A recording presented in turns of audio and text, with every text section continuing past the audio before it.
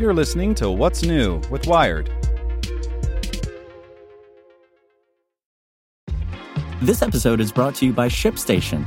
You know, some things take a lot of work, like sending little robots to far-off distant planets. And just as that's challenging, so too is running a successful e-commerce business, especially when there's so much to do. So I want to introduce you all to ShipStation. Now, I love using ShipStation because of its easy-to-use dashboard, which makes managing orders and printing labels a breeze and super smooth. Oh, and the customer service is just out of this world. It's exactly what you need to help grow your business. Sign up for your free 60-day trial at shipstation.com/technews. That's shipstation.com/technews. This podcast is supported by Tools and Weapons, the podcast hosted by Microsoft Vice Chair and President Brad Smith. Each episode features insight you won't find anywhere else from the center of the conversation surrounding emerging technologies like AI. Right now on the podcast, you can hear a special episode where Brad Smith lays out Microsoft's vision for a vibrant marketplace driving the new AI economy. To hear more, follow or subscribe to Tools and Weapons with Brad Smith wherever you get your podcasts.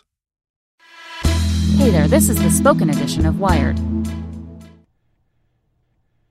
Today's edition is powered by TD Ameritrade. When it comes to investing, each of us does it in our own unique way. From TD Ameritrade's award-winning technology to personalized guidance, they have everything you need to invest on your terms. Visit tdameritrade.com/YTDA to get started.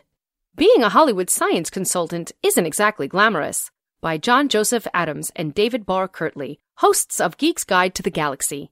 Physicist Sean Carroll has served as a science consultant on major studio films such as Tron Legacy and Thor. And while Hollywood movies may have massive budgets and audiences, the job requirements for a science consultant aren't exactly stringent. The two main things are be a scientist and live in Los Angeles, Carroll says in episode 344 of the Geek's Guide to the Galaxy podcast. Carroll finds opportunities for science consulting through the Science and Entertainment Exchange, which aims to educate filmmakers about scientific concepts. Since Hollywood films are viewed by millions, their gaffes have a way of percolating through the wider culture. I hang out with a lot of professional scientists, and they complain about movies. They're constantly saying things like, "Why don't they just call up some graduate student and get the basic facts right?" Carroll says. But the person making a movie doesn't know there's such a thing as a graduate student in physics who'd be able to answer this, and even if they did, they wouldn't know where to find them. That's where the exchange becomes very, very helpful.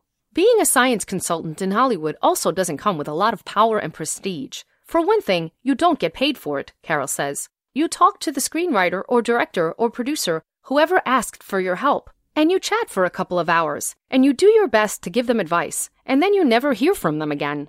His most recent consult was for the upcoming Marvel movie Avengers Endgame. Now he just has to sit back and wait like everyone else to see how the film turns out.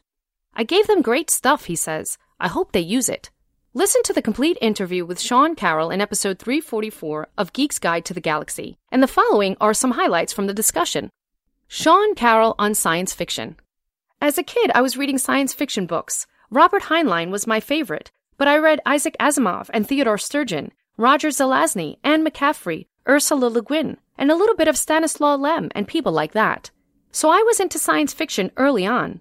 I sort of abandoned it because life is short and there are only so many things you can do. And I had read a lot of science fiction and I wanted to read other things for a while. But now I've come back to it a little bit.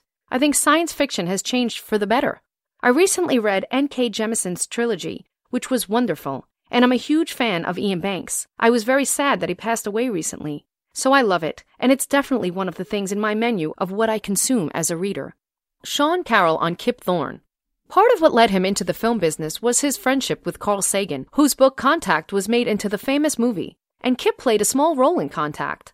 Sagan was wondering, because he was writing a science fiction novel, how do you get somebody across the galaxy in a short period of time? And Sagan himself was a planetary scientist, not a physicist. So he talked to Kip Thorne, his good friend, and said, "How would you do this?" And Kip started thinking about it, and because he's Kip Thorne and he's very, very smart, he realized that this opened up a can of worms, including traveling backward in time. And that led to some very interesting, legitimately deep scientific research papers. Sean Carroll on Kenneth Branagh. One of our first consults was for Thor, and the people in the room were the screenwriter at the time, who was not Zack Stentz, It was somebody else, and Kenneth Branagh, who was the director of the movie, and Kevin Feige, who is the president of Marvel Studios. And it was very clear that Kenneth Branagh could not care less about the science. He was checking his watch and was basically like, I've already planned out this scene. Could you give me some good buzzwords to make it sound science-y? That's all he really wanted, and that's fine. That's not his job. He's interested in different things. Many people in Hollywood are deeply, deeply interested in the scientific side of things, and some just have no interest at all. Sean Carroll on designer babies.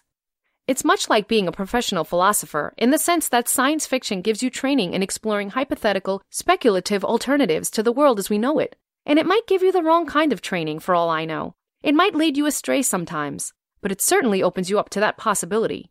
And I do think with things like designer babies, it leads you in the right direction, because I just don't see how, given the wideness of the world and the ambition of certain scientists, companies, and nations, that the world can possibly avoid getting designer babies at some point, as long as it's technically possible. So I think that's a place where science fiction-y training helps you get the right answer. Want to learn how you can make smarter decisions with your money? Well, I've got the podcast for you. I'm Sean Piles, and I host NerdWallet's Smart Money Podcast.